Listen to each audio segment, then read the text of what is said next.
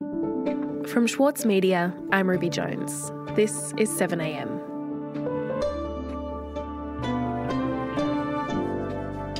As the coronavirus outbreak continues to develop, we'll be providing updates at the end of every episode of 7am. But first, 1 year ago, George Pell was sentenced to 6 years jail for the sexual abuse of 2 Melbourne choir boys. Last week, he appealed against that decision in the High Court, and a judgment is still pending. Today, Rick Morton on the final bid for George Pell's freedom.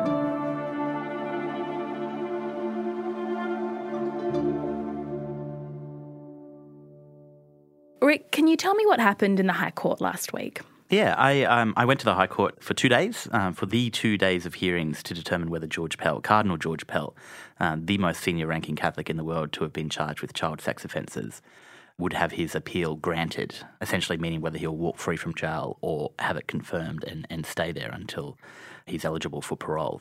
Rick Morton is a senior reporter at the Saturday paper. So this was his final chance for freedom, really. So it all came down to these 2 very intense days of legal argument. So Pell's lawyers are arguing that his convictions for child sexual abuse should be overturned. Rick, can you take me back and remind me of the details of that case? What happened was there were 2 days in 1996, late 1996, where George Pell had just started his official duties as Archbishop of Melbourne. And there's a Sunday solemn mass at St Patrick's Cathedral. And, he presides over Mass. He doesn't say it, he presides over it. And then as the Mass ends, the altar servers and the mitre carrier, the crozier carrier, the priests and the Archbishop all file out of the church. Now, there are choir boys in that procession, and the 2 of those choir boys are the victims in this case. At some point during that procession filing out of the cathedral, the choir boys have separated and they've gone over to the priest's sacristy, basically a room where the priest gets ready for Mass. Now, ordinarily, nobody else is allowed in that sacristy, but the door was unlocked. And these 2 choir boys go in there and they're kind of just having a look around. They find some altar wine and start drinking it. And then not long after they get in there, George Pell is said to have come into the sacristy where he has abused sexually the boys. Okay, and so George Pell was convicted on 5 charges, 1 of sexually penetrating a child and 4 of an indecent act with a child. He's tried to appeal against that once already in the Victorian Court of Appeal. That wasn't successful, and so now his lawyers have taken the case to the High Court. Yeah, there were actually 2 trials in this case, and the first one ended with a hung jury. They just could not decide on guilt one way or the other in August 2018. After years of speculation, Cardinal George Pell was tried over historic child sex abuse charges. That trial came back with a hung jury. So there was a retrial, and that led to Pell being convicted on 5 counts of child sexual abuse of those 2 boys. We begin in Melbourne with the shocking news. Australia's most senior Catholic, Cardinal George Pell, has been found guilty of child sex offences. Cardinal George Pell has been convicted on 5 counts of child sexual abuse. The 3rd highest ranked Catholic in the world, now convicted of these crimes. He was sentenced not long after that to 6 years in prison with a non-parole period of 3 years and 8 months, where he still is as we speak. Rick, I'm interested to know what it was like in the High Court. You were there. Can you describe it to me? I've covered a few High Court hearings now, and I was sitting next to a lawyer during the first day. And the room is normally packed with a few kind of older local residents in Canberra who want to go to the court for the afternoon and see what's going on. On this day, it was almost jam-packed with lawyers and barristers and other QCs who decided to just be like, well, this is a huge case, let's go along and have a look. So it had the air of theatre. All of these lawyers are kind of whispering and commenting to each other. So, it was this crazy atmosphere, and you kind of almost forget that there is a legal case behind it all that has profound implications for not just the man involved, George Pell, but for society. Because either way, the argument that kicks off once this court decision is handed down is going to be brutal, I think. You go into this giant room and it's got these enormous ceilings. It feels very much like an old Protheneum in a way. And you've got the 7 High Court justices up there on the bench and essentially 2 lawyers with all of their helpers, but they never speak. And Brett Walker, he's widely regarded as one of the best silks in Australia. And you could tell that he was under a lot of pressure because, he had the weight of Catholic institutional expectation upon his shoulders. And then you've got Kerry Judd, who's the director of the DPP in Victoria. And she was put under a lot of pressure by the justices because they were picking holes in her theories left, right and centre. I mean, she was berated for not taking them through the evidence efficiently at many points. So I just basically say, Miss Judd, could you please tell us what you're saying? Can you just answer the question? And so what is it that the High Court is actually deciding on here? Yeah, well, the High Court is not there to relitigate the trial. They are not a criminal court in that sense. They're not there to retest the evidence. In order to win an appeal, or to win any case in the High Court, you have to demonstrate an error of law or a kind of faulty reasoning in the operation of law.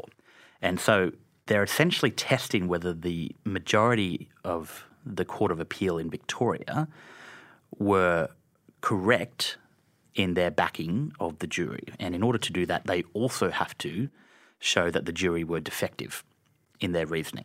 And, it all comes down to the fact that they're saying the jury rendered an unsafe verdict. And in law, most juries should be believed all the time, right?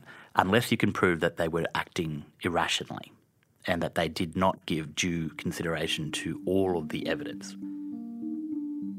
And that is Pell's case in a nutshell, that they gave undue influence, and in so doing the Court of Appeal backed them up to the weight of the testimony of the one surviving victim who gave evidence and was widely considered to be so compelling and so genuine in his trauma and his recollection that alone won the case against George Pell.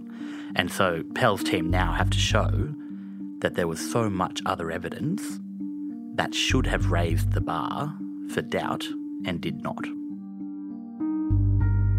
We'll be back in a moment. Need a reminder of what political leadership looks like? Australia's master of political satire, Jonathan Biggins, is back embodying the iconic Paul Keating, visionary, reformer and rabble-rouser. Due to overwhelming demand, one-man comedy The Gospel According to Paul is returning to the Opera House, on from the 4th to 23rd of June for its final term ever. Secure your tickets now at sydneyoperahouse.com for an unforgettable evening. With award-winning news coverage and reviews, The Saturday Paper is essential reading for everybody. For a limited time, subscribe to a year of our quality, independent journalism, and you'll receive The Saturday Paper's stainless steel coffee cup, made in collaboration with Fresco, for free. Subscribe from just $2.10 a week. Simply visit thesaturdaypaper.com.au/offer. The Saturday Paper. No hot takes. Rick, we're talking about George Pell appealing against his child abuse conviction in the High Court. Talk me through exactly what Pell's defence is arguing. This whole situation is really about a fundamental confusion of the facts. The key argument is, was George Pell on the West Steps at St Patrick's Cathedral for more than 10 minutes? And both Pell's defence and the prosecution agree that if Pell was on those steps greeting parishioners as they left Mass for more than 10 minutes, he could not have committed the offences in the priest's sacristy because it takes time to get there. And then also the now infamous theory of whether he could have committed the offences while robed in, these quite dramatic and intricate archbishop's robes. And so the defence are essentially saying, you have inverted the burden of proof because it might not be impossible for all of those things to happen. In fact, it may be quite likely that some of them did happen the way the prosecution wants. But that is still a bit of a stretch, according to them. So the question is not whether it was possible for Pell to have committed this crime, but that the jury should have found it highly improbable. The jury saw all of this evidence, right? So they had all of the testimony. They had the witnesses or the complainant's evidence on camera. They had the Archbishop's robes in the jury room so they could try them on. All of this is, has been through the court. So essentially Pell's team are arguing that the Court of Appeal did not give due consideration to the whole of the evidence because the jury must have been acting irrationally if they were so sure that they could convict. There's another element. Because the Court of Appeal actually had the complainant's video recording of his evidence, they watched it twice. And it's a very kind of arcane legal point here.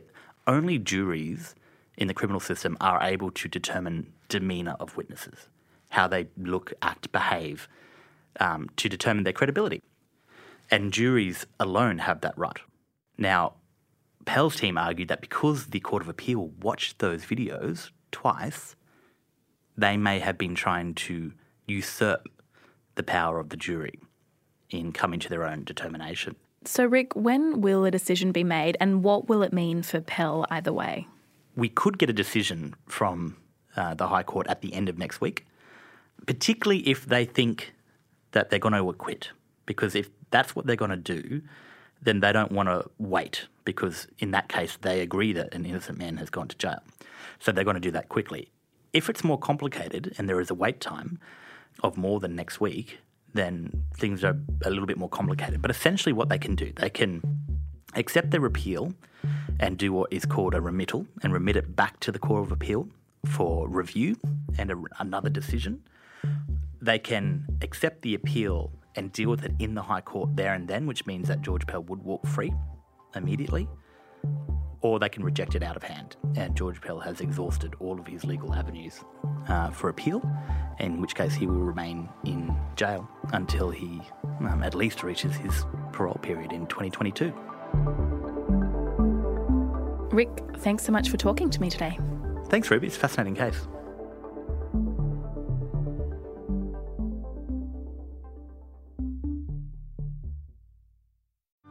Mahler's music embodies the very essence of humanity. Experience his epic Song of the Earth with the Australian Chamber Orchestra, Richard Tognetti, and internationally acclaimed opera stars Stuart Skelton and Catherine Carby. Opens May 12. Book now at aco.com.au. And an update on the coronavirus outbreak. The federal government says it's taking medical advice on whether it needs to bring in more restrictions on outdoor and indoor gatherings. Currently, there are bans on gatherings of 500 or more people. More than 3,000 Australian doctors have signed an open letter calling for health resources to be ramped up to cope with a surge in critically ill patients and encouraging the government to introduce further social distancing measures. And Liberal Senator Andrew Bragg has become the third federal politician to test positive for coronavirus after he attended a wedding in New South Wales where 7 attendees have now been confirmed to be infected. The number of cases across the country continues to climb. The Australian share market is on track for more heavy losses after experiencing its worst day since 1987 on Monday. Wall Street has suffered its biggest drop in 33 years as coronavirus panic selling caused a plunge in global markets. US markets hit their low point after President Donald Trump told reporters that the country may be heading into a recession. And New Zealand has announced a $12 billion stimulus package in what the government's calling the most significant peacetime economic plan in the country's modern history. The New Zealand government's economic package is worth twice as much as Australia's in proportion to the country's economy. It includes an increase to welfare payments, wage subsidies to discourage businesses from laying off staff, and a $500 million boost to the healthcare system. And Qantas and Jetstar are cutting international flights by 90% and domestic flights by 60% as the airline group struggles with a drop in travel demand. We'll be doing special coronavirus updates after our episodes every day. I'm Ruby Jones. This is 7am. See you tomorrow.